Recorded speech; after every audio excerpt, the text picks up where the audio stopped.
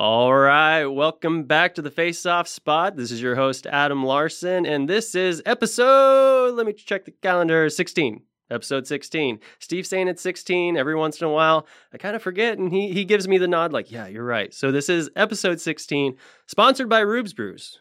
Check them out on Instagram, Twitter. Get the beer. You can order the beer now. It's something that you can do. You can help Rubes out. Rubes is a good guy, good friend, and the beer's good. So everybody's a winner. Just check them out on Instagram or Twitter. All right. Hey, so today's guest is I'll consider him a good friend of mine and a good ice rink professional and a good hockey coach. And one of the reasons I wanted to have him on here is because he kind of reminds me a lot of myself. He does all the things. He's a rink guy. He can do anything that you need him to do inside of a rink. He can do coaching, driving a Zamboni, ice maintenance, all the things. And he's just a good guy. So we have in the studio today, DJ Graham. DJ, thanks for coming in. Thanks for having me. Well, so I hope I didn't talk you up too much here, but like I said, one of the reasons that I had you come on is we're kind of doing the same things. So it's one of those I was meaning to kind of reach out to you, not even about the podcast, but just see how things are going and if you're staying busy. But I know you're staying busy because when I tried to schedule this, it was kind of like, all right, well, I got high school practice this day, and then I got travel practice, and then I got work and all this other stuff, which really sounded a lot like my schedule, where you have a bunch of different things going on. But that only happens if you know what you're talking about. So it seems like you're well versed in anything that's inside of a ice rink. Would you agree with that? Absolutely. I can't get enough of it, and I'm probably busy about 80 hours a week. I just can't sit still. Yeah, but I always kind of tell people this though, like because every once in a while people are like, "Hey, how's it going, Adam?" I'm like, "Oh, just staying busy." And even if it sounds like I'm complaining, because people don't like to be busy all the time. Like what we do is still awesome. You know what I mean? Oh yeah, it's absolutely. more of just at the end of the day, like sometimes I'm a little like physically worn down because you're spending hours out on the ice, and then you have your normal job on top of that. But I wouldn't want to do anything else. I don't think. I think I like what I do, and I think you like what you do. So at the end of the day, even if we're a little worn out, it's for the kids, it's for us, and I think we see eye to eye on that. Yeah. Yep. If you're passionate, it's not work. Yeah. No, for sure. You still have to wake up. You still got to go do some things, put one foot in front of the other. But at the end of the day, I think it works out. So DJ, we kind of have this thing to where the first kind of question that we kind of get into is, how did you start getting into hockey? Like, how old were you? Like, did your family push you? We also kind of talk about like, were you kind of pushed at all, or did you decide on your own? But to walk me through kind of where this happened and also kind of how it happened. How did you get into it? So if my mom heard this, she'd die laughing. When I was 3 years old, I wanted nothing to do with hockey. Mm-hmm. And my dad loved it, got into it late, and never really went anywhere with it. Started too late, like that high school late bloomer. Yeah. But he wanted to try and get me into it and everything. And I always heard these stories and wanted to get into it. So when I was 3, my dad took me to Zion Ice Rink in Zion, Illinois, which is no longer there. Oh. And he'd take me out to center ice and set me there. As far away from any doors. I would cry, kick, and scream until the Zamboni doors open, and then I had to figure out how to get off the ice. I'd sit there for an hour and cry, and he'd have to figure out I'd basically have to figure out how to get up and walk off. It's kind of like a sink or swim thing. It's Absolutely. Like, look, you're going to have to figure out on your own to get past this little mental hurdle. But that kind of just sounds like maybe your dad, because not to be whatever, but there's times I thought about doing that with some of my lessons. Hey, like if you're really trying to do this, like I might just throw you on center ice. Like at a certain point, if you want to, it's almost like, and I talk about this with coaching and like giving lessons and all this, but there's just certain.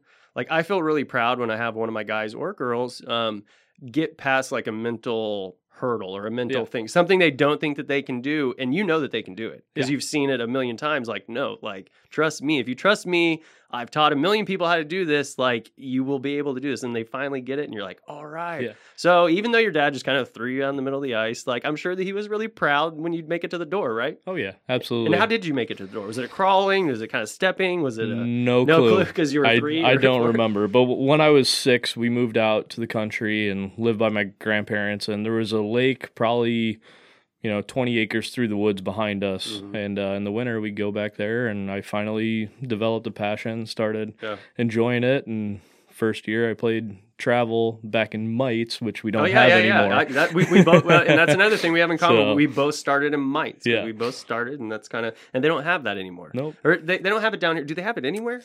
They just have the cross ice now. Oh, yeah. So maybe in Canada, I don't know. Man, and I don't know like how you kind of feel about it. I feel like having a smaller sheet, because if anybody listening out there doesn't know, now the mites, you break them into third. They break that ice rink into third. So essentially, it's saying you're going to get more touches. You're going to have the puck more on your stick. You're going to have to make that quick decision making, which like I'm all for. But I think every once in a while you kind of need to just kind of go out on a bigger sheet. And I kind of talk about this a lot, like with my younger kids that I coach, because every instructor or coach kind of has their own way of doing this, but I try and get my guys skating well first. We don't just jump straight into shooting pattern, because if you don't have balance and you can't skate, like none of that matters. So then they become like actually pretty good little skaters. And what I found, because I coached mites last year. Yep. And one of the things that I found is like sometimes even with those kids that can skate well, that area is just almost so small to where it almost kind of like works against them. You know what I mean? Like they build up speed, and by that time they're halfway down the ice and nobody else is kind of with them there. And it's one of those to where, because if you remembered when we were growing up, the kids that were fast, you couldn't even touch them because we were playing just full sheet hockey. And all of a sudden you take one kid, but then everybody else had to figure out like, okay, like I got to get faster or else I'm not going to, so it's almost like it kind of, in a way, I feel like you kind of need both things a little bit. Yeah, one thing I've learned noticed recently, I'm coaching 10U travel this year, and, first week, those kids that just came from cross ice, it's night and day between the kids that played 10U last year and the kids that are coming up. Because by the time they get to that far blue line, like they're gassed, they're done, they're ready to come back to the bench.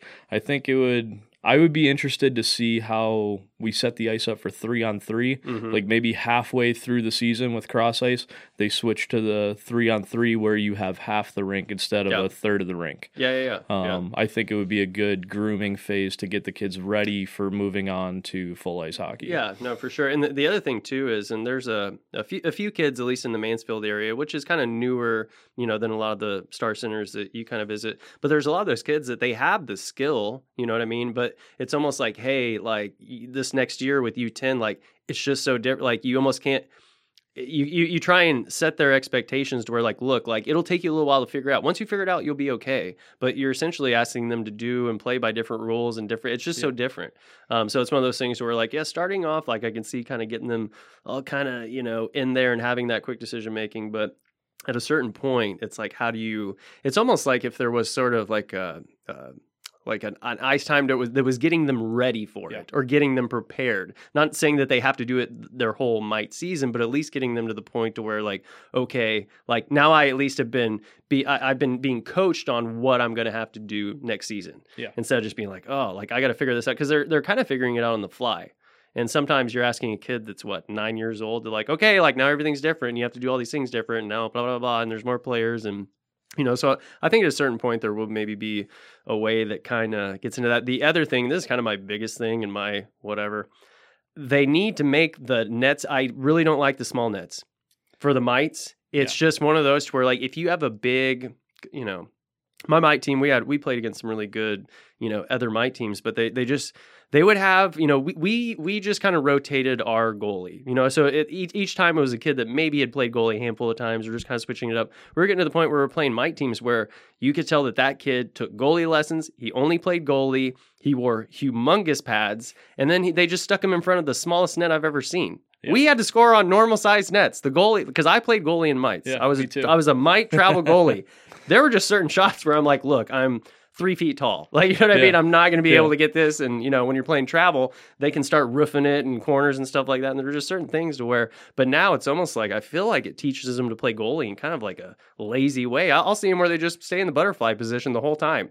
They got big pads. They're a big kid. They sit in front of that little net. There are intermediate nets. Have you seen these intermediate nets? I have not. There's like ones that are just in between regulation and these small ones that they come out with mites. I really feel like the mites, it gives them something to like look at. We had some of these games where I really felt like our team, and of course this sounds like a biased coach type situation, but we outshot that team probably 30-10 or whatever it was, and we get rebound after rebound after, and there was just nothing available or nothing open. And I'm like, man, I think they need bigger nets. That's my big thing. That's my number one thing. Everybody's listened to me complain about this for a while, but they just need bigger nets.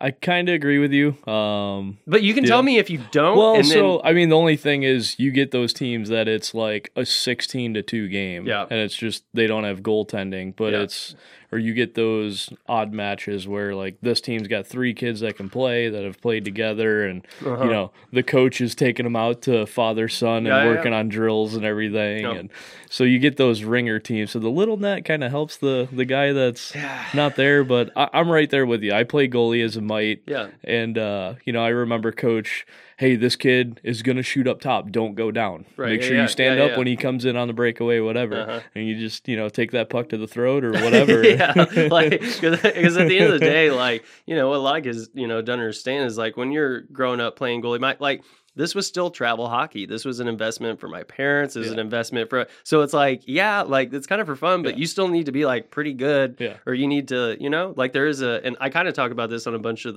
because I don't know how long you played goalie. I quit. I always played both positions, but I quit playing goalie when I was, I think, a Bantam. Okay. So I stopped playing when I was a Bantam, but it was just kind of this thing to where like I'm not even sure if I had fun playing. It was just this like really kind of like I always tell people I had like anxiety attacks every game, like 30 minutes before the game, just feeling like just like I felt miserable. But there was something about just challenging myself, because even though you're a part of a team, you still feel really lonely a lot, you know what I mean? Or like you're out on some sort of island by yourself, because you're playing a different position, and it gets kind of tough. But how long did you end up playing goalie for? I played for 1 season. And then you're done. Yeah, well, that's probably smart. To be honest, I loved it, but my dad wanted me to skate out because I want to say the next season tryouts there were like 6 goalies trying for 4 spots. My dad didn't want me to end up being the kid that got cut, so I didn't even have the choice. I didn't find this out till I was like in midgets, but I always wanted to go back and give goalie another shot, maybe do it in men's league, but I'm so wore out now. It's not even worth it. No, it's so, and I tell people this all the time too. It's like,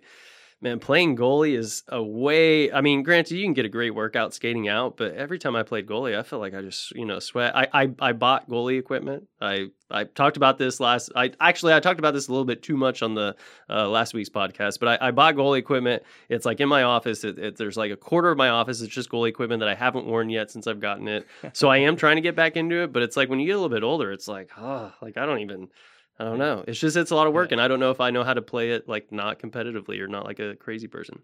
So I kind of end up in this kind of where. But going back to like how you kind of started, I mean, so you are where do we get? So now you are skating out. Yep. Well, what are we doing now? Playing travel hockey for the Lake County Adams. Mm-hmm. They are no longer in existence. Well, we've been around so long, DJ, that there's a lot of things that we've done that are no longer in existence, or rinks we've been to, but that just means we know what we're talking about because we've seen it come and go. Yeah, so that was it was the old Nyehill League, which is still around, so the dominant league in Northern Illinois. Yep. We played at Rinkside. Yeah. You ever heard of that rink? No. So Rinkside was a 190-foot sheet that was in a shopping mall, kind of like the one over here. I can't think of the name of it. Yes, kind of like Arlington, but you had the rink was enclosed, and then you had an arcade on one side through the glass windows, so there was no seating down that side. It was the arcade. Yep. And then on the back side, the reason the rink was 10 feet shorter was because the hallway to the mall was there, so they couldn't fit the rink in there. But that rink's no longer there. It's now, I want to say, soccer or something. Yep. So it's original refrigeration equipment. Nobody ever maintained it or looked into replacing it. They just assumed that things would run until... They needed $1 million and couldn't come up with it. And I know people petitioned to try and save it and whatnot. And some things are worse, just... Because, I mean, that's like right up by the Wisconsin border. Mm-hmm. So it's like that corner, like Lake Michigan to... that whole little northern region, that's the rink.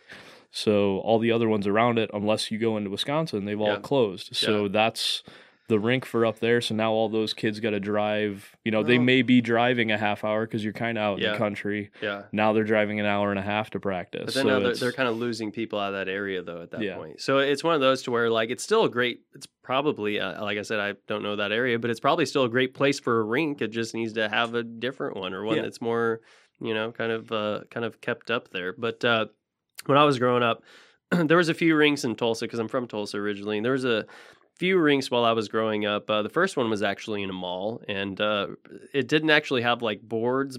They were kind of those, call them like concrete boards almost, but they were just like, it was never really put together. Like it didn't even have blue lines, it didn't have red lines, it didn't have anything. It was just out there. They put that in the mall for it just to be a skating whatever. And they're like, oh, hockey? Yeah, I guess we should have that. So there was actually like an opening, but there were just no boards there. So that's where everybody went on and off. It was called the Williams Center. If anybody wants to look into that, it's no longer around because we're old and things get replaced.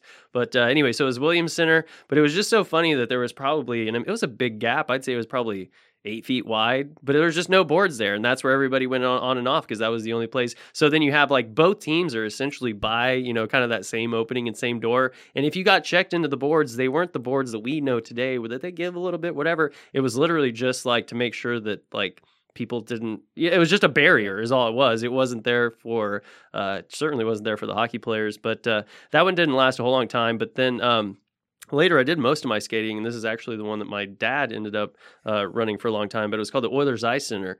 And it was like you were saying, I don't remember the exact dimensions, but it was smaller than a regulation rink, which there were certain times where we'd have tournaments, this, that. And at the end of the day, I don't even know if it was like USA certified because it wasn't a regulation rink. You know what I mean? It was smaller and it wasn't as wide, but it was one of those things to where I felt like we became almost kind of like better, kind of like talking about the mites. Like, it was just one of those, like we had to react like a little bit quicker. Because even if you take away, 10 feet from each end, it's a smaller rink. Oh, yeah. You know what I mean? And I also remember there wasn't as much space like behind the net. And there was just like certain weird things to it to where I'm like, okay, like it's kind of inconvenient. But at the end of the day, I don't know. Did it make us better? Or I don't know. Maybe.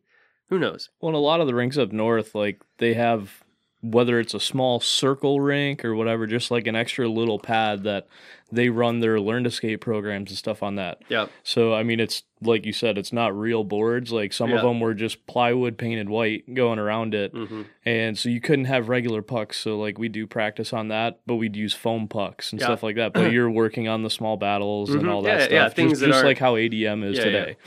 Yeah. And so it's funny because, you, and we'll get into this a little bit later, but I've had Brandon Clement on the show. You've worked with him, you know him. But we were kind of talking about that one. I want to say it was New Mexico, Albuquerque. Yeah. It's the one that has like the loop or whatever. And I think that's an awesome idea because how many times do you just need you need something frozen and then you need like an area to practice and that's all you need. You don't need the full sheet. Yeah. So it's like instead of having, youth open hockey. And like I said, Mansfield's a little bit different than, some of the rinks that, you're in and out of these days. But it's one of those things to where, like, at the end of the day, these kids are just trying to shoot on a net. They don't need the entire rink like that cool loop. It just sounded really cool to me. I don't know. Do you ever have these dreams? I kind of have these. I'm like, okay, if I like won the lottery, like what kind of rink would I build? You know what I mean? Yeah. I'm like, I'd put the loop in for sure. I would, loop it up, whatever. To be honest, I'd like to do like a 3/4 sheet. Yeah. And just like, almost like a training rink, but for us guys that don't really want to skate the full sheet anymore, like it'd be a great like 4-on-4 beer league rink.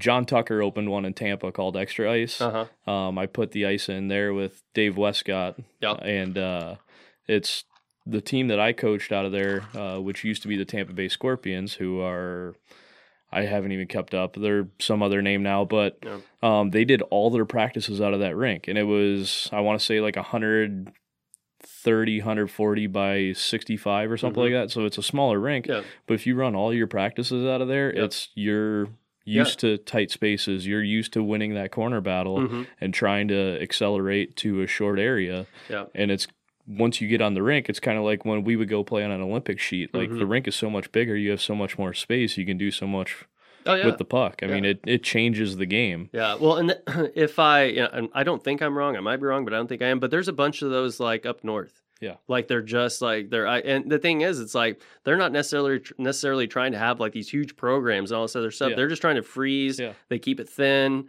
As long as it's, they can skate on it. It's just because a lot of the guys, they're not looking for, like we were talking about, like a full sheet. They're not looking for, they just want to come, they were practice. And if you have enough people playing in a certain area, just go ahead and, have a sheet that they can go out, because that's at the end of the day, like unless you're holding a tournament or like a game or something, like all you want is just some frozen ice somewhere. Yeah, a lot of them up north, they're city owned. Yep.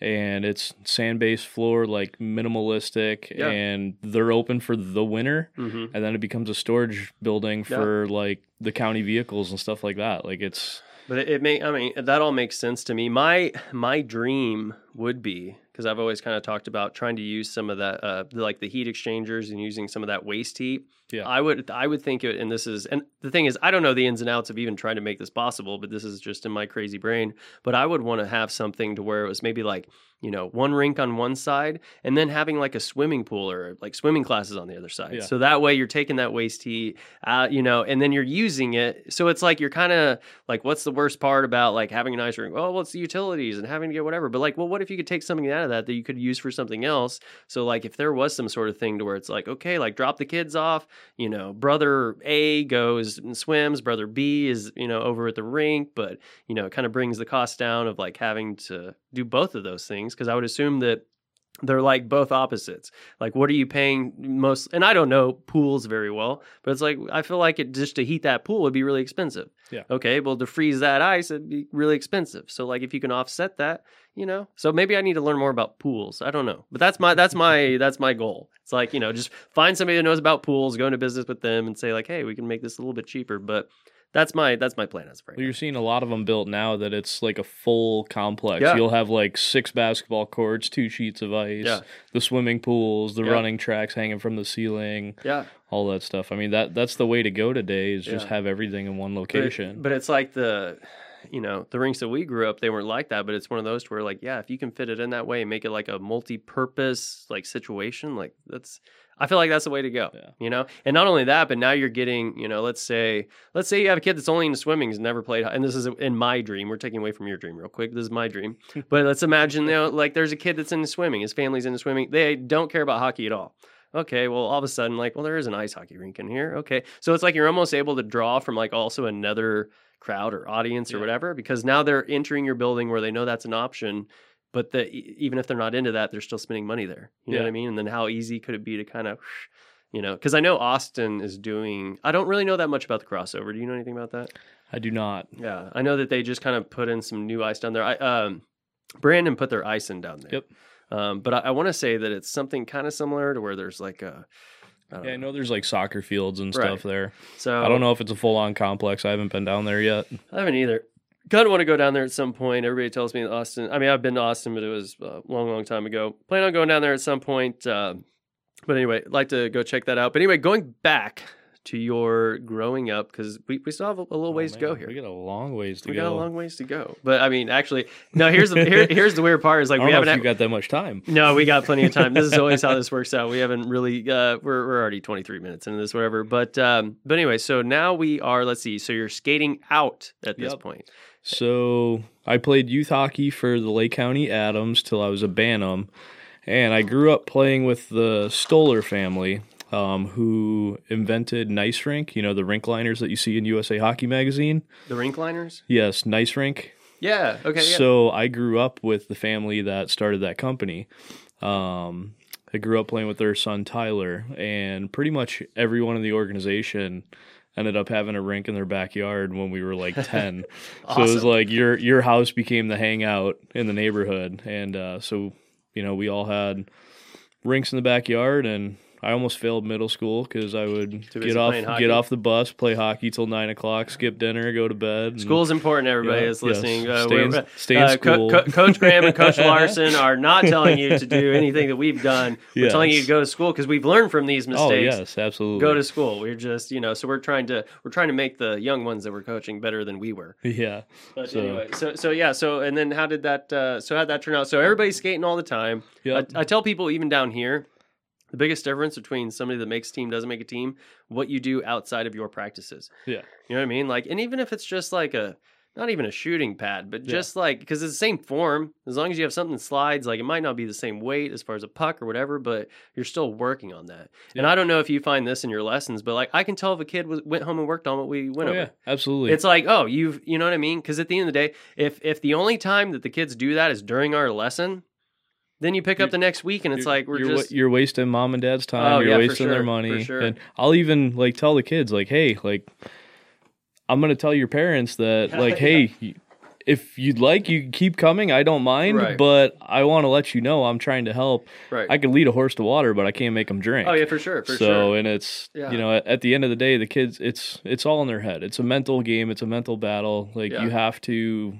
have that edge and want to get better. Like if you look at you know, Connor McDavid and those guys, like they train constantly, like somebody is back checking on them. Yeah. Like somebody's, you know, they want to make sure that the other guy's sleeping while they're training. Yeah. And it's just kind of putting in that work. And the weird thing is it's like, there's certain kids that I have, and I mean, I take a lot, and I think you do too, but I take a lot of pride in my lessons because at the end of the day, you know, the majority of coaches really do a good job, but you know, some of those, it's like, okay, like I'm looking over, I'm like, what's really going on here? What's happening here? But it's one of those where you kind of take pride. Not only that, but if you get involved in it, they go by quicker. Yeah. You know what I mean? Like if you're there, absolutely. And it's just, it makes it easier for you. Sometimes I'm sweating more than the kid is. Oh, I do all the time. Yeah. I jump in the drill and, you know, stick on his pad and keep pushing him. And that's the whole reason why I got into it was because when I was down in Florida, skipping ahead a little bit, skip all around, when I was in Florida, you know, I was working at the rink and seeing these coaches that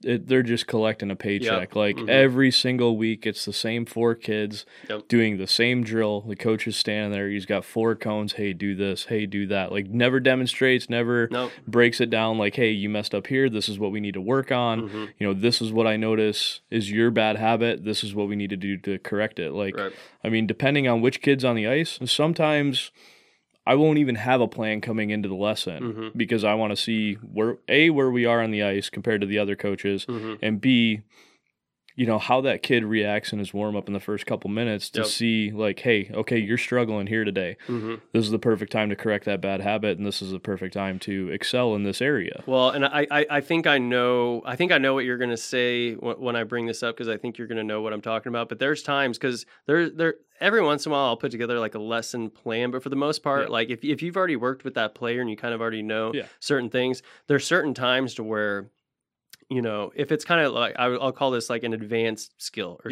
something that you don't waste a whole lot of time on, but you just introduce it very slowly, just even for a couple minutes. They really can't get it, and then you just kind of move on. Then next time you just do it for a little bit, and then every once in a while they start to kind of sort of get it, and then you stay on that for the next like half hour because you're like because you're this close. You know what I mean? It's one of those like if we take a break here, we're not maybe going to push through that. Yeah. And then all of a sudden, as soon as they push through it and they can do it, you're like, now we can do this literally not every time, but it's one of those where like we've just broken through. Yeah. Now you've opened up, because I almost liken it to like unlocking more or less. It's like, okay, you can do that now. Yeah. Now you've unlocked like so many more drills and things that we can do and whatever. It's just one of those to where they have to push through it. And it's almost like kind of being sensitive to it. It's like, okay, like because you don't want it to get too down or too frustrated. And there's a lot of times I'll be like, look, this is hard. Yeah. Like I'm not expecting you to get this. This is above and beyond, like, but I want to keep like kind of poking at it or kind of whatever. And then as soon as you see it, it's like, oh yeah, let's just hit this. Let's just go. Like now you're there. Let's go. So, I mean, there's certain times to where it's almost like, you have like a relation. I mean, and everybody's like, yeah, of course you do. But you have like a relationship with these kids. Yeah. You know what I mean? And you like when they know that you're invested in their success. Because the best thing is, and I don't know if you do this too, but like when they finally do something, I'm happier than they are, I think. Oh yeah. I'm like, yes. I'm like, yes! Hands up in the corner, bro, like, sure. Yeah. Oh, hand over my shoulder, give me a high five. I know you're embarrassed. Give me one. Every coach heard me yell. Yeah, you just want to like hug them and just like, oh my God, you're just, because you've seen them just fight and battle through it. You know what I mean? And it's one of those where we're like, oh, but it's weird. Like sometimes, you know, because I'm not loud when I'm doing my lessons, but when they do it and they whatever, and I get excited, the parents, you know, sometimes they're looking at their cell phone, they look up and they're like, what happened? It's like, bro, like he did it, and then we try and do it again. And then the parents are like, oh, yeah, I did it. Now we're going to do it 3 times. Yeah, so it sticks never in your head. do it over and over again. But it's one of those where like, okay, great, you did it. But like now we're going to do it. Like you don't stay in that ecstatic, whatever mindset for too long. But it's one of those like, hey, that's awesome. Like, you're great. Like, we're moving forward. You're doing what I'm asking you to do. But it's just, there are certain kids, and you kind of were alluding to this, but it's just like, there's certain ones that I almost have to reel them in, take them out of, like, they're so into it and they're so whatever, to where it's like, okay, you're being too hard on yourself. Or you're being like, just because I'm asking you to do something doesn't mean I'm going to be upset if you can't do it. Oh, like I've seen kids like just have a mental breakdown on the ice and start crying. It's like, it's okay. Like we're here to get better. We are putting in extra time to try and improve our game. Yeah. We're going to make mistakes. It's not going to happen right the first time. You think I did it right the first time? Yeah. I've been doing this for 24 years and I still don't do it right every time. Yeah. And it's, it's that constant battle of trying to get better. Yeah. And you and I are in a unique market. It's a southern market, so we get those kids that don't start till they're 13, 14, and they're trying to get into it. And that's why I'm passionate in trying to help with the high school kids, because you have those kids that don't start skating till they're 10, 12 years old, and all their friends that they play high school with now are playing travel, and they want to be able to play travel, but they never had that opportunity growing up to get into the system and understand everything. So I love taking the time with those kids, and just, they're so driven to try and just compete with their buddies. Yeah. Oh yeah. And I had 3 kids this year that have never played travel in their life, made a travel team, and I was like ecstatic. Oh yeah. And it's, now they're showing up in all their travel gear and their shells and everything. But I think you're because you're a good hockey. I haven't said this yet, but DJ's a good hockey. Like, I consider myself to be a good hockey player. DJ's a good hockey player. But it's also just one of those to where, like, if you give me a kid and he wants to learn, I almost guarantee he'll be a good, because I'm into it. As long as the kid's into it, like, we'll get there. Yeah. You know what I mean? If they have the patience and they whatever, because it's almost like you're condensing that time that it takes to learn.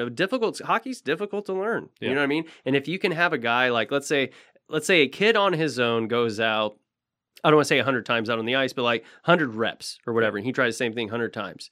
He could do it 25 with you and me and then learn. You know what I mean? It's just like, you only have so much time on the ice. Let's condense this down. Yeah. You know what I mean? Because there's times, and I know for a fact you're like this too, there's times where I tell that kid to tweak 1 or 2 things, all of a sudden it's a game changer. Yeah. And it's just one or two, and it's little things. Yeah. It's things that kid wasn't thinking about, or positioning this and that. And then once they figure it out, they're like, oh my God.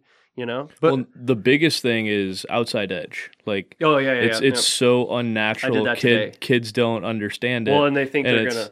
Yeah, exactly. Like, over. It's not normal to walk sideways on your foot. Right. And it's trying to adapt to that. And I've some kids I struggle with, and I've spent hours just going through other coaches' training videos and seeing how they've been able to overcome it. And some of these kids, I'll implement this. It doesn't work. All right, let's go back to the drawing board. Like, I've implemented everything, and I still cannot get the kid to get on his outside edge. Yeah. But then you see it one time, it's like, oh, okay, now we got to do this, you keep going. It's funny. Yeah. Sorry to interrupt, but it's funny you talked about that though, because the outside edge is the one that's like, all right, like, we're doing this now. You know what I mean? You're going to hate me. Yep. You're not going to want to do this anymore. You're going to whatever. One thing I always like to have them do, because like, I feel like sometimes when you have the kids go out there and they try their outside edges, if you want them to like not fall down, they very seldom try and hit that edge. Because it's like, well, there's nothing there to stop me from, because it's just a natural human reaction to like, there's nothing that's stopping me from falling over. Yeah. So I just tell them like, fall over. Yeah. Like, just lean, but just fall over. I don't even want you to stand up. I want you to fall over. Yeah. When I try to teach a kid a quick start, like they can never get their feet moving. Yeah. I'm like, I literally want you to fall on your face. Yes. Like, I want your face to hit the ice. Right. Yeah. Because you're not physically going to let it happen. Right. You're actually going to get your feet moving. You have to go through it. Yes. So what happens is they start and they get too far over and they fall. They get too far over and they fall. They get too far over and they fall. But then they kind of realize like, okay, I'm only falling if I get this far. Yeah. And they start to kind of realize that, okay. And the other thing I always tell them, like, hey, if you're going to fall, be close to the ice. Yeah. Bend your knees. Yeah. You know what I mean? Stop standing up. bend down, just fall over again. If the kid didn't fall, I'm upset. Fall, go back and do it again, but fall. Like lean over. And there's so many times where certain kids are just starting off, whatever, learning their outside edges, and they hit that outside edge and they fall and they get up, and you're like, "That was great, that was awesome, that was so," because they hit it. You know what I mean? Instead of doing that thing where it's kind of straight up and it's like not really like they're on their flats or whatever, but then it's like, "No, you did it. Like I don't care, just do that again." And they're like, "What? Like I fell down." It's like, "No, that's not what this is about. It's totally about just." Trying I don't care if you fall. You got all that padding on to protect you. Like this isn't a game. Like we're not in a game. If you're not falling, you're not trying. Right. But it's funny because it's just I'm glad we get together, kind of talk about this. Yeah, but it's been too long. No, for sure. I think the last time we hung out was playoffs last year. I think. Yeah. With your your buddy Justin who is now an event staffer. Yeah. He's played for us the past couple weeks. It was kind of funny. He because he's a good hockey player, but it's one of those to where like there's certain guys like this, like you hate playing against them. Yeah. And so like the team that he was playing on didn't end up like being in our league again this season. So it was one of those I kind of already like had my eye on him. Like, bro, if we can like just get him in, because I told everybody, because everybody's like, "Oh, Justin. I'm like, "Do you want to play against him?" No. Like, you want to play with him? And so far he's played with us like the past like 2 weeks. Everybody's like, "Hey, I really like Justin. I think he's great." It's like, no crap. It's the red Russian Cooper helmet. Like right. That's what makes everybody hate him. But not to be whatever. He like kind of reminds me like he's like old school like you and me a little bit, where it's like these, you know what I mean? Like the things he does, like that ain't dirt. Like he's just being like, if whatever, it's like that's what I want on my team. Yeah, you know what I mean? But no, it's a little off topic, but we did get to enjoy some of those games. But yeah, if we can kind of like, if you want to talk a little bit about, are you watching any of the playoffs or what? I have been, but I'm so busy right now. It's like I catch like a period of a game. Yeah, maybe some highlights. So yeah, I've been trying to watch Tampa and Dallas. Chicago's out. It's really hard for me because you're Tampa, Chicago, Dallas. Tampa, Chicago, Dallas. Yeah. So I grew up in Chicago, and I mean I was a Hawks fan my whole life. Then I moved to Florida when I was 16 to play for the Tampa Bay Blizzard. So that's how you ended up down there? Yes. Okay. So my mom got recruited for a job with the VA. She was going down no matter what. I was, stuck on, I got to stay in Illinois. I don't want to leave my friends, all this. Yep. And there was a team down there. They were ranked 6th in the nation at the time, and they had 2 spots open. They invited 5 kids from around the country to try out. Yep. My dad was like, "You can do the tryout, but if you make the team, you got to go." Yep. So my senior year, I lived on a twin-size mattress on the living room floor of my grandpa's house just so I could play hockey. That's awesome. And try to make something of myself. Yeah. And so I ended up moving down there and just kind of ran with it. And after I finished playing, I came back. When I was in high school, I won the Dave Andreychuk scholarship. And explain what that is. So everybody knows Dave Andreychuk. He was captain of the Lightning when they won the Cup in 2004. And he basically has a scholarship that he gives out to the top 2 high school players in the state of Florida. For you have to be a senior. So the top 2 seniors in the state of Florida win. It's like $5,000 towards school. Right. So I won his scholarship my senior year, and then got his contact, got to meet him and whatnot. And then I went off, played juniors and everything. And when I came back, I started working at the local rink, and I had Dave's number in my phone. So it was once a month, call and leave Dave a message like, "Hey, just moved back. I know how to drive the Zam. I'm trying." You're talking about Dave Westcott, yeah? No, Dave Andreychuk. Oh, Dave Andreychuk? Oh, he cared if you drove a Zam? So sorry, I didn't mean to interrupt. Well, just because he worked for the Lightning. Oh, like, I got hey, you. Yeah. I'm just trying to get a job. I didn't know that's how that worked. That makes it even more awesome. So Dave Andreychuk is the one that got my foot in the door. Golly. So I'd call once a month, leave him a message, no reply. Call, after a couple months go by, call every 3 weeks, call every 2 weeks. Then I get a call from an intern. "Hey, this is so-and-so with the Lightning. We're doing a kids camp in Orlando. We'd love to have you out and help coach and this and that." And so my first week working for the Lightning, we were in Orlando over by RDV, and I'm sitting out. I'm 18, and I have Chris Dingman, Brian Bradley, Dave Andreychuk, John Tucker, like all these guys everyone's like fantasized about hanging out with, just staying at a hotel with them. And I'm sitting out by the pool with them that night. They're all drinking, rum and Coke, whatever, and they're just telling Stanley Cup stories, and I'm just soaking it all in. And and then so we're sitting there with Jamie Koharski, and this girl comes out and she's arguing on the phone, and hey, come over and hang out with us and just relax. And it was Rita Ora. Cool. So she was on her first American I saw the picture. tour. I didn't know where it came from, but I saw that picture. I'm like, what? That was my first week working for the Lightning. So she was staying at our hotel because she had a recording at the radio station across the street the next morning. So this is my first week in the NHL, and I'm just your rock star blown lifestyle, away. And then that was the only week that was like rock star lifestyle. We get back, and the lockout happened that year, so the season didn't start till January, and so started working on the ice crew then.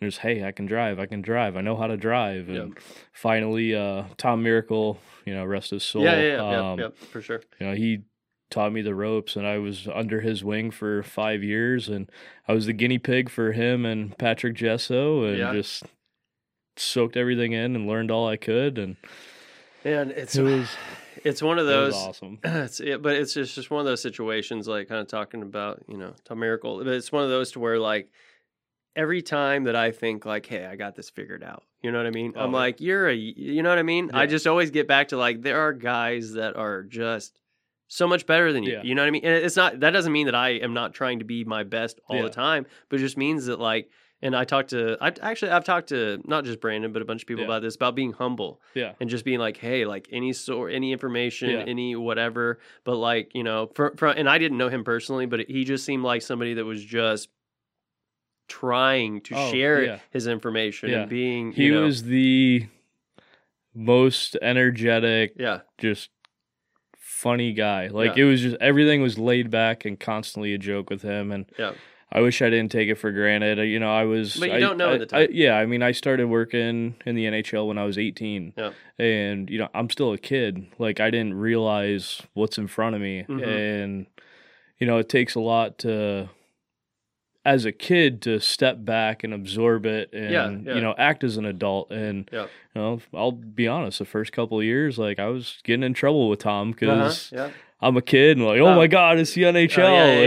Yeah. I'm in. We're good. I got it all figured out. So he was very hard on me, and looking back now, I know why. Right. Yeah. And you needed it, maybe. Yeah. Oh yeah. I definitely needed it. Yeah. He probably knew it. But it's funny, because I know that, and I guess we should say this, but like, so you were the operations manager at Plano.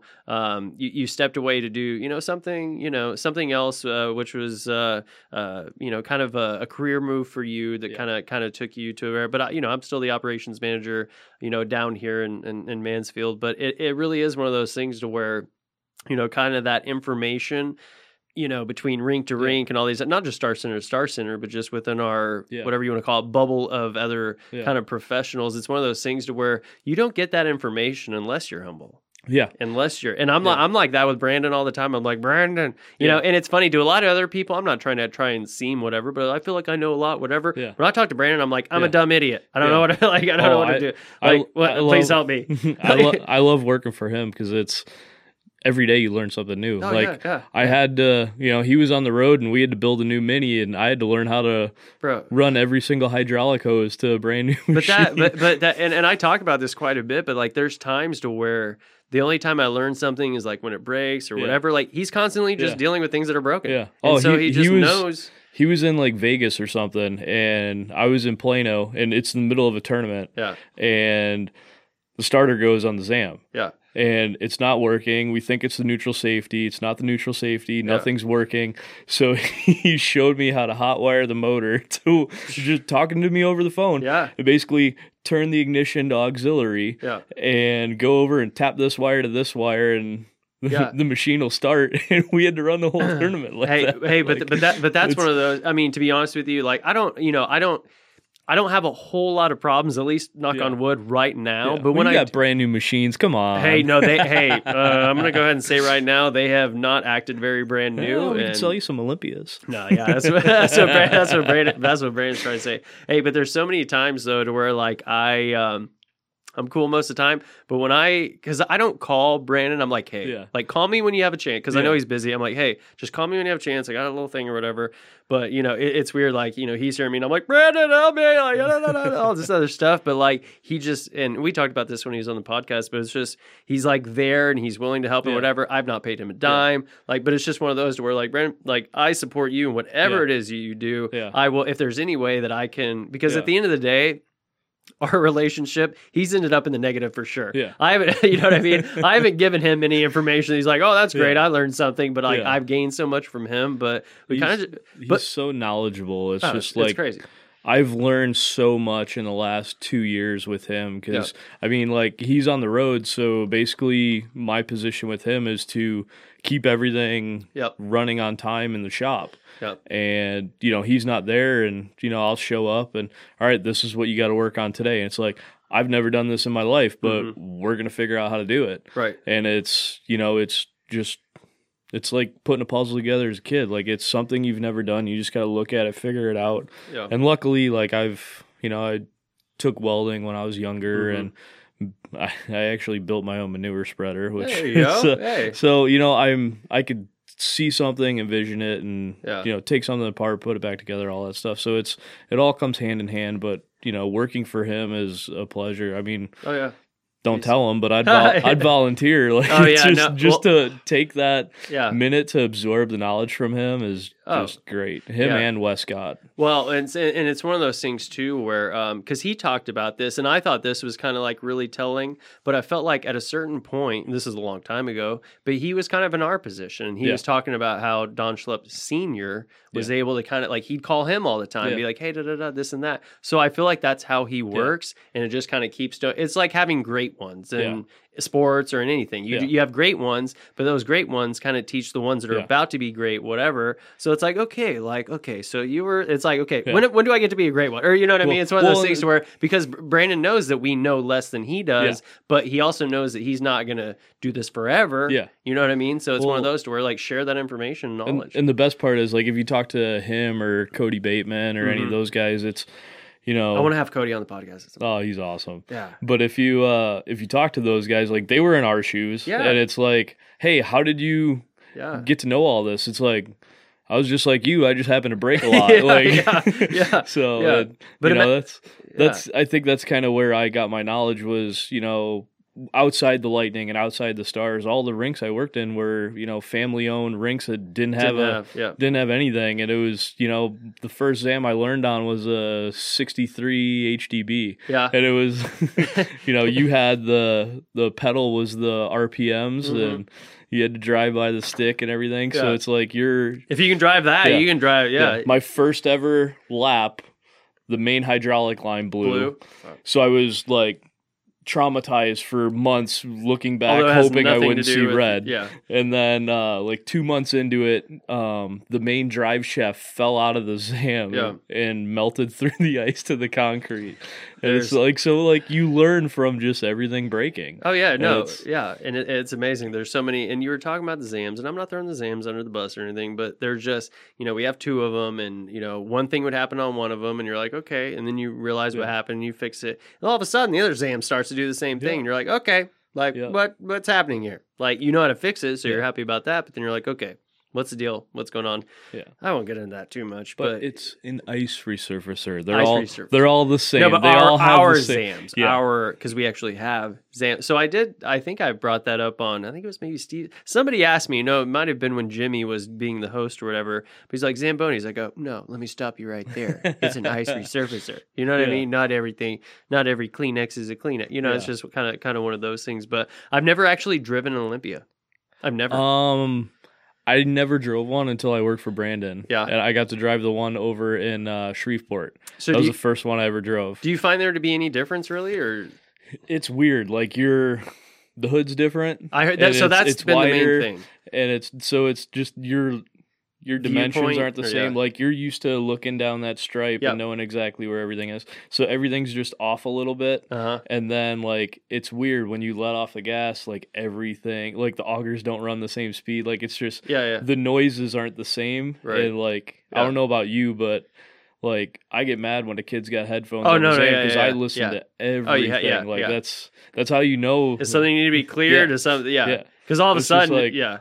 I mean, you could hear the ice in the augers. You Well, can hear like the- everything. The weird thing is like, and granted, you've driven, plenty of ice resurfacers. I've driven plenty of ice resurfacers, but it's one of those things where you almost just like, you're in tune with the machine. Yeah. You know It's exactly. an art. Yeah, like exactly like how much it's cut, and it's to the point to where like the difference between it cutting like a third of a bucket and a quarter or whatever. It's like you kind of know, But the weird part is like, and this is why I give a lot of respect to Brandon and Dave, and we'll get into Dave Westcott in a little bit. But it's like they have this knowledge that it's like, look, I can't necessarily tell you how to feel a machine. You just have to get on there enough to where it's like, okay, like how is this time. right? It's just weird. Any sort of vibration or any sort of whatever. Once you know your machine, you're like something, kind of like whatever. But until it breaks on you, you don't know that that's exactly what that noise is. Oh yeah. But then once you start, then when you know what it is and you start to hear that, you're like, oh god, this is not. I know I'm about a few cuts away from like I know exactly kind of what's going on here. But so if we can, because we didn't really get to this yet, and I wanted to before we get out of here. But can you kind of tell me? So you are coaching? Is Capel? Are you coaching Capel again? Coaching Capel, yes, I'm doing. Did I say that right? Did I say it wrong? It's Capel. Ka. Yeah. No, not Co. Ka. Yeah. Capel. At least that's what I've heard. Well, I believe you. I don't like. I know. We're a club sport. So. Yeah. For sure. Us hockey players aren't as educated. Yeah, so no, it's like, hey, you get it. You know what I'm trying to say. I think it's Capel. Yeah, it sounds good to me. But yeah. So I'm coaching JV and varsity this year. Yep. Last year, double duty. Last year I was just doing varsity. We won city championship and state championship. Was that at my rink? State championship was yes. Yeah, okay, you weren't there. Thanks for leaving. Well, I was about to say I was out of town that weekend. Yeah. It's funny. I see DJ. I haven't seen him in a long time. Like, hey, what's up? He's like, oh, I'll see you all weekend. I'm like, nah, I'm going out of town like tomorrow. He's like, well, I hope our ice is good. I'm like, yeah, I think it will be. Yeah. But anyway, go into that. So that was a good turning. Yeah. Yeah. So I made a bet with the kids before the semifinal game. So I've never had long hair in my life. Yeah. And I decided to grow it out for the season. Once we had the first practice, I stopped cutting my hair. And when we made it to the semifinals, I was like, hey, if you guys win city and state championship, you guys cut my hair however you want. And then so we ended up winning states, and they're like, oh, we get to cut coach's hair. I'm like, you haven't won anything yet. If you win state and you don't win city, you're not state champion. That's not the deal. That's not the end. Even though it's backwards, like you still got to win city in order to be state champion. That was the deal. Those are the terms. So, and then they ended up winning both. And so what'd they do? So they tried to do like a skullet. See, I was smart about it. Like, all right, yeah, okay. What was your preparation here? So I was bringing the clippers. Yeah. So okay. I wanted to try and save as much as possible. Yeah. So I brought a beard trimmer. And they had to try and cut my hair with a beard trimmer. So each kid got one pass. Yeah. So it was like a kid would make a pass and like barely get anything. And so I ended up with a skullet, and then the right side was like back to my ear, and then I still had the full hair down to the shoulders, and then the captain did a line straight up the back trying to give me racing stripes, and it was a mess. Yeah. But they enjoyed it though. Yeah. And then they were disappointed that I didn't keep it. Well, that wasn't in the terms. Yeah, exactly. One of the kids thought I was like, just that's my new haircut. Yeah. The second I got home, it came off my head. So this year it's the kids we haven't officially made the deal, so they'll hear it on here for the first time. All right, here we go. The deal is if we make Gold Division this year, they have to win nationals, and I started. You're up in the States. I started growing out early, so if they win nationals, they could do whatever. So if they want to do full, zero fade and cut the whole thing off this time, they can. I mean, at the end of the day, it seems like a win-win to me. Like, you get the kids to push a little bit. We win nationals, I'm okay. Oh, you'll wear it. Give me my ring. You can cut my hair. Yeah. You can put me in whatever sort of haircut you want to. Because if you're winning, it doesn't, there's nobody that's going to be like, your hair sucks. It's like, well, I just won. Yeah, like, you know what I mean? Like, at the end of the day, Doesn't really matter. Well, hey, so I did want to get into kind of because he's a big, we were talking about Brandon. I think we also need to show some love for Dave Westcott because he's, Guru. yeah, he's one of the because there's not that many of them. Yes. And I don't know if people know this, but I was like, there's only a certain amount of people that you kind of like. Okay, yeah, like you for sure know what you're talking about. But can you kind of talk about how you maybe met him and how you got started with him because he's one of the guys. Yeah, so I met Dave when I was working with the Lightning. He'd deliver our paint for Jet Ice, which I believe Jet Ice is now going directly to the NHL teams. Really? So yeah, I don't know how that whole thing went. Well, I don't want to get into the political thing. I don't know it. I don't want to talk about it. But yeah, so that's how I met Dave, and then eventually, when I started, I opened Florida Hospital Center Ice in Wesley Chapel, Florida. It's a 5-sheet facility. It's got an Olympic rink, some minis, 3 regular sheets, and 1 mini sheet. It's one. It's a 150,000 square foot complex. Mm-hmm. So I opened that facility, and then that was when I kind of started to get into things with Dave. Yep. And I was working 4 jobs.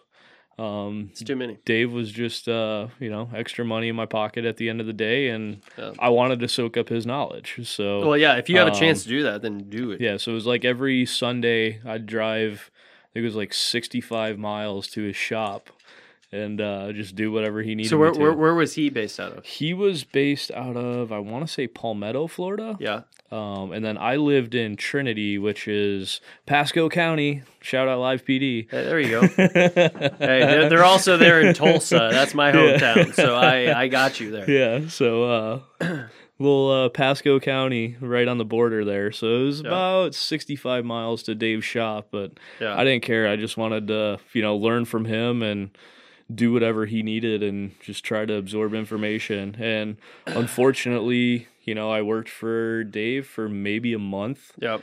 And then I got the call from the Stars to come out here. Yep. And I didn't want to come. Like, I was like, no, I'm staying. And Dave, I brought it up to Dave. He was like, you need to take this opportunity. Yep. And if he didn't talk to me about it, if he didn't tell me, I would not be here. Like, I'd still be in Florida. Because that was a big leap for you. Yes. And it was, I was doing the local rink, and unfortunately they had setbacks. It was first year and budget cuts and whatnot. So I was the highest paid ZAM guy, so I was the first guy out the door. Yep.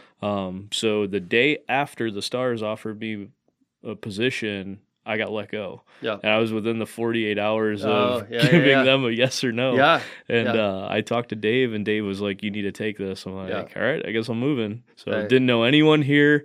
I met Justin through a mutual friend of the NHL. Hey, there you go.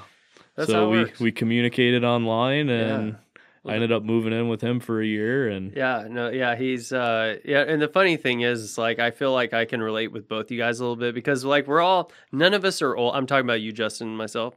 None of us are old, but we're all kind of old school. We kind of got brought up on a different type of hockey. Yeah. We're also kind of, whatever you want to call it. But it's just one of those where I think it's funny because it's like, sometimes you meet people and it's like, all right, like, I kind of understand what they're talking about. I kind of understand whatever. But like with you and Justin, it's like, oh yeah, these are old school guys because you guys are both my age. And it's like, you guys came up the same way I did. And it's just really easy to kind of like talk and kind of relate and kind of like whatever. Cause not to be whatever, DJ, like we're into our coaching years now, but like we're getting, maybe a little slower playing or a little bit whatever, but it's like you can still tell that we're all, good hockey players, but it's like, well, what do we do with this now? You know what I mean? Like, how do we, and I do think, and I think you feel the same way that I do. It's like, how can I best benefit like as many people as possible? Yeah. And this is the only thing I'll go ahead and say it. It's the only thing I can do that'll benefit a bunch of people. Yeah. Like, that's where my knowledge is, and that's where I can be a positive influence. You know what I mean? Like, if somebody wants to, and I make this not joke all the time, but it's like, look, if anybody's looking at me for like math and science, like I'm terrible, whatever. But like I can positively influence people on the hockey level because that's what I know. Yeah. You know what I mean? It's kind of like if you know something and you love whatever that is, then get it to grow by just, because you can see it in other players. It's like, you are me however long ago. Yeah. You know what I mean? And I know how to direct you even, and I'm not saying there weren't people around to guide us, because there were, but it's one of those to where like that next, it's kind of like Brandon and Dave and all them, like that next line has to step up and be like, hey, like, I just want you to become a better hockey player, and I think I can do that. Yeah. And then the best thing, and I think you know this, and I keep saying the same thing when I talk about our hockey knowledge here, but there's a lot of stuff is where the parents, because there's sometimes parents, they haven't had a lesson with you yet, and they're kind of whatever. And once they realize that, like, oh, like, you're not just in this for the money, like, you just want, like, you know what I mean? Yeah. At the end of the day, like, I mean, don't get me wrong, like, time is money, you know, whatever. But I just naturally want, if that kid cares about hockey and I can tell, it's just, that's what it is. And that's how I can be beneficial to that kid who could end up being maybe a way better hockey player than I was. Yeah. You know what I mean? There's certain players I look at, I'm like, yeah, like you'll probably end up being better than me, you know? And that's like my whole philosophy on everything. And, you know, little short story. So Justin, small world, after meeting him, I wasn't looking for anything, loved working for the Stars, wanted to stay there. Like, that was my future. Mm-hmm. And, he had a guy that he worked with that was looking for a building operations project manager. Yep. And Justin mentioned my name, and I was like, okay, well, if I do this, I have more time to where I can help more kids and get back to what I used to do and get back into the whole coaching thing and all that stuff. So I ended up getting back into it. And my whole philosophy on it is, if I can help that family that can't afford it, I've done my job. Yeah. Because when I was a kid, I didn't have a whole lot. I was thankful that I had a coach that on Sundays, when his location was closed, $20 got me an hour on ice and like 45 minutes of off ice till I puked after. And it was like $20.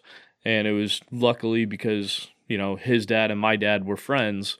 But that gave me an opportunity. Mm-hmm. And I just want to be able to do the same thing for these kids. So, like, if, you know, some of these coaches charge an arm and a leg, and it's like, well, I mean, you're in it for the money. Like, I want to be in it for the kids. So, like, any kid that signs up with me, their first lesson, they get a free hat. Like, so everything has my brand on it. I purchased my LLC, so I'm a legal business. I'm paying taxes. Yep. I'm doing everything the right way, the exact same way I did it in Florida. And it's 99% of the money. I mean, my girlfriend might not. She might not like it, and you know, you wonder where the money goes. I put it back into it, so it's, you know, I try to put the kids first and buy, you know, tools for on the ice, and, you know, get them hats and merchandise and stuff like that, and make them proud and like feel included in something. And it's, you know, I have probably 4 or 5 kids that, you know, some of these coaches, they couldn't afford, but the kid has the heart and he wants to get better. He wants that extra hour of ice to improve. And if I could give that kid that opportunity that someone else isn't willing to give him, like, I feel I've done my part. Well, and hey, not to be whatever, DJ, but like that, what you just said is my mission statement. You know what I mean? Yeah. Like, it's so weird. Like, we don't coach in the same era. We don't whatever, but everything you just said, I'm like, yes. Like, that's what it, like, that's what it, and here's the other thing at the end of the day. If you put in the time, once people realize that you're in it for the right reasons, they know it. You know what I mean? You're being genuine. Yeah, absolutely. Because there's so many, not to be whatever, there's a lot of people that are disingenuous about their program or their lessons or their whatever. And it's like, man, like, unless you really, really care about, like, these kids, instead of seeing them as a number, or okay, even if this kid hates this lesson, there'll be another one waiting. I'll pick him up or whatever. That is, I call it a non-sustainable business plan for giving private lessons. You know, because and I'm sure you're like this too. I actually gave a shout out to, you know, a kid just a couple weeks ago. He's been doing lessons with me once a week for 2 years. Yeah. If I'm not being genuine, or I'm at that point, he's going to figure out, the family's going to figure out whatever. Yeah. If you're genuine, whatever, that's a sustainable business plan. Yeah. Like, I had a kid this week. I mean, he's been coming to me every week for, you know, I'd say probably 6 months.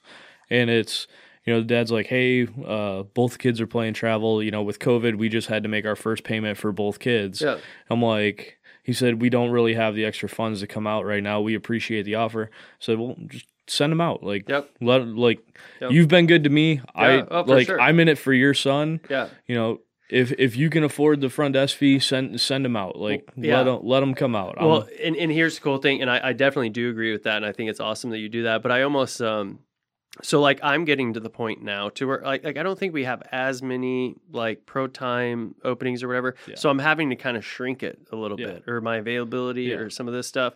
And at this point, it's like, look, like if you've been working with a kid for so long, and this might be a bad way to kind of put it out there, but it's like building your own car. Yeah. You're getting a kid that has they've just started, they have nothing. All of a sudden you put this in, put that in, you put this in, you put it. It's like you're building that player, and then you start to invest in it because you're like, look, like those are all the things that like, it's like building your own, this sounds bad, but it's like you're building your own little hockey player. Yeah.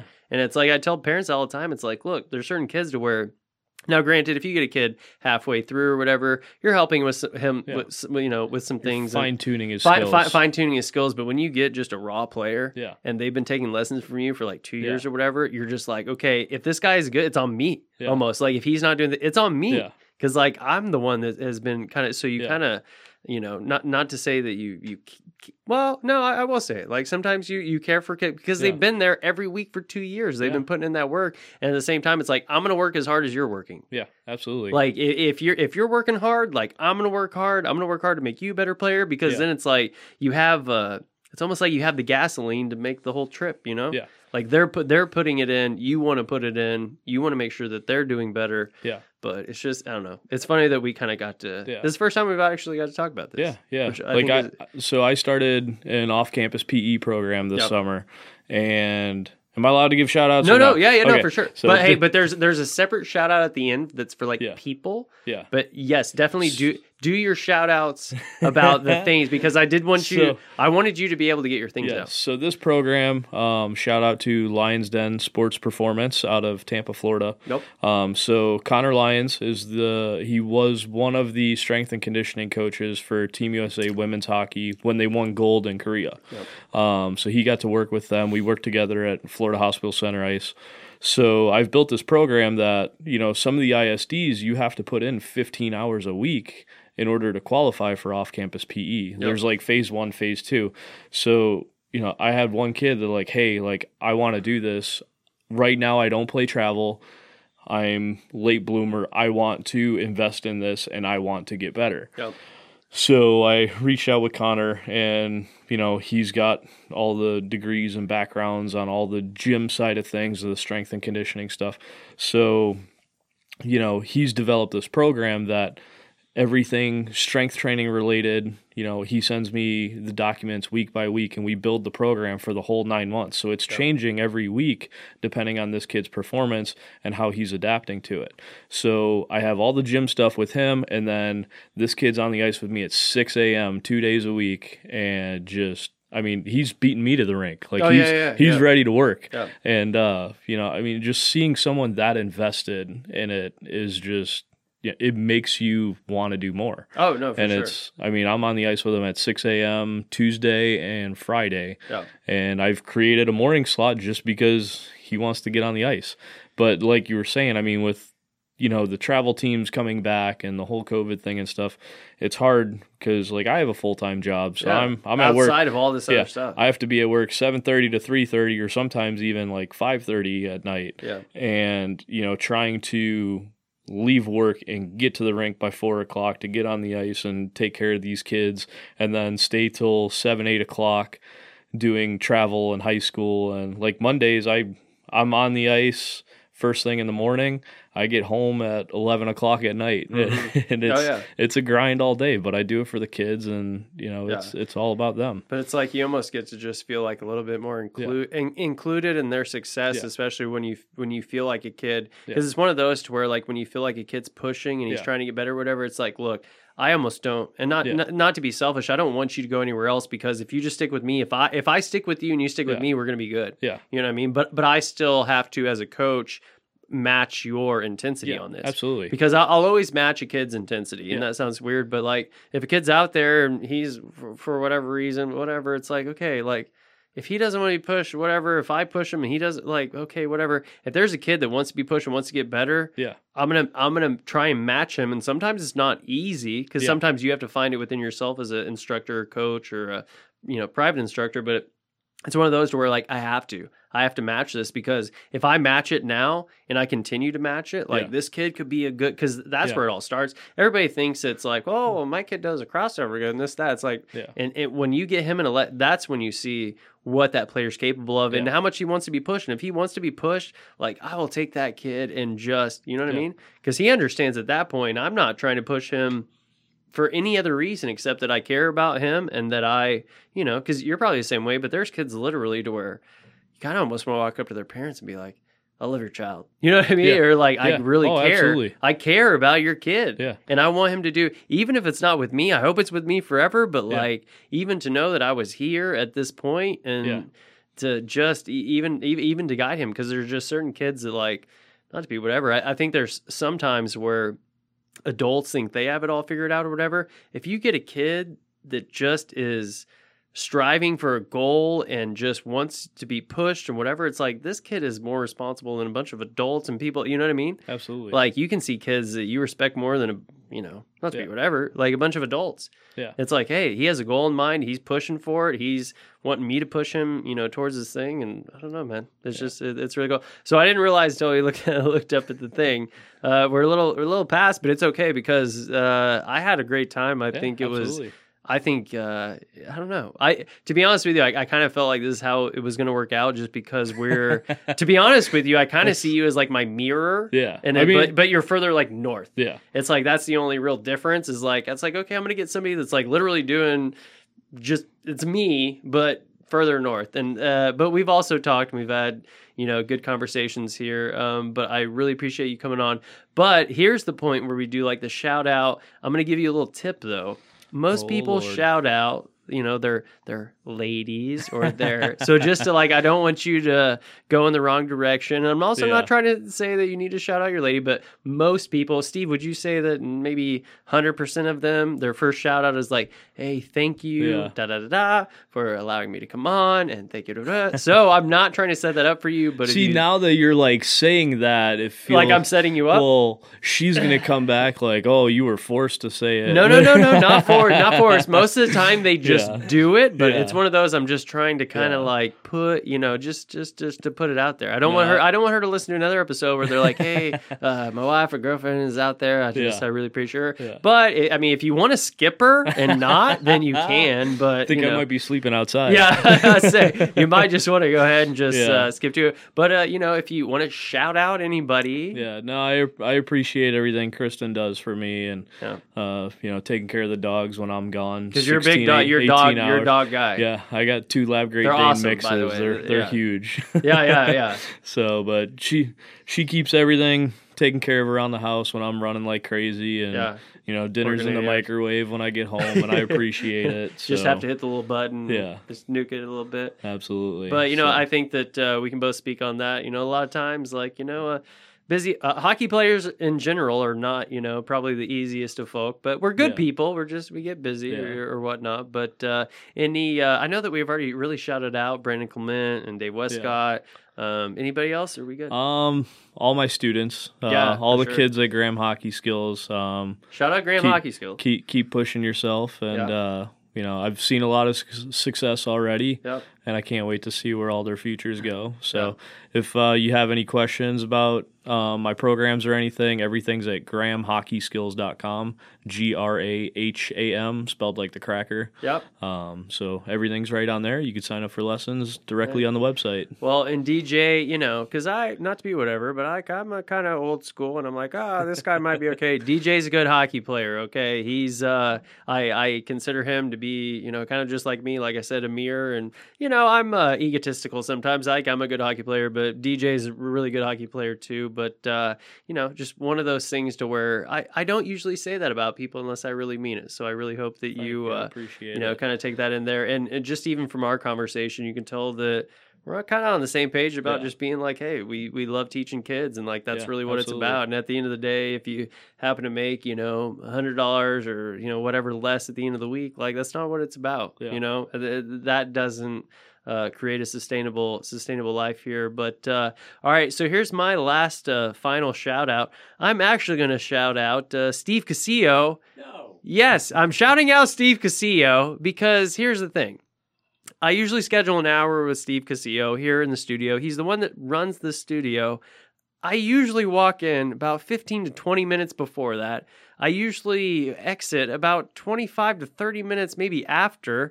I'm still charged for an hour. I feel like he's open. I feel like he's told me he likes the podcast, but that's still no reason to hang him up for an extra time. But if anybody's looking into getting into podcasting, I don't care where you are or what you're doing, but reach out to him because it's really awesome. This is the way that I got started, and I really think that other people, if you have any interest in doing this, like please reach out to him.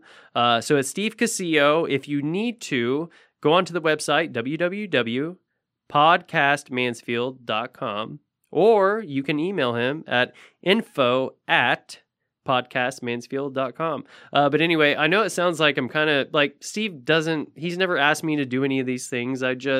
When you kind of get to know somebody and kind of like what DJ and I are doing here, we want people to kind of become their best selves here. But like Steve has no other reason for having people to come in, but like to kind of grow this and grow podcasting in general. And I think it's a great thing. But like, please reach out to him. He's here for us all the time. He's actually a great friend of the show. We don't have the microphone sitting in front of him. And that's because he sounds too good, okay? He sounds better than me, and so that's why we don't put the microphone out there. But he is always the third or sometimes fourth guy in the studio. So, like, reach out to him if you have any ideas about something that you might want to do. I think it's just a lot of fun. This isn't serious. This is just to get together with the boys and have fun. So if you're looking to get in podcasts, get a hold of him because he's a great guy. But anyway, DJ, thank you so much for coming in. You were a great guest. I think it was a good episode. But anyway, everybody else listening, episodes come out on Thursday. Like us. Oh, here's the thing. I always mess this up. They're going to like us on Facebook, hopefully, and then they're going to go to iTunes and they're going to like or share, follow. There's different words with that, but go to iTunes. And then I know that for certain that Spotify is following. So if you want to follow us on Spotify, then follow us there. Anyway, much love. Listen to us on Thursdays. DJ, thanks for coming in. Steve, thank you for being the person that you are, and we will see you next Thursday. All right, thanks, guys.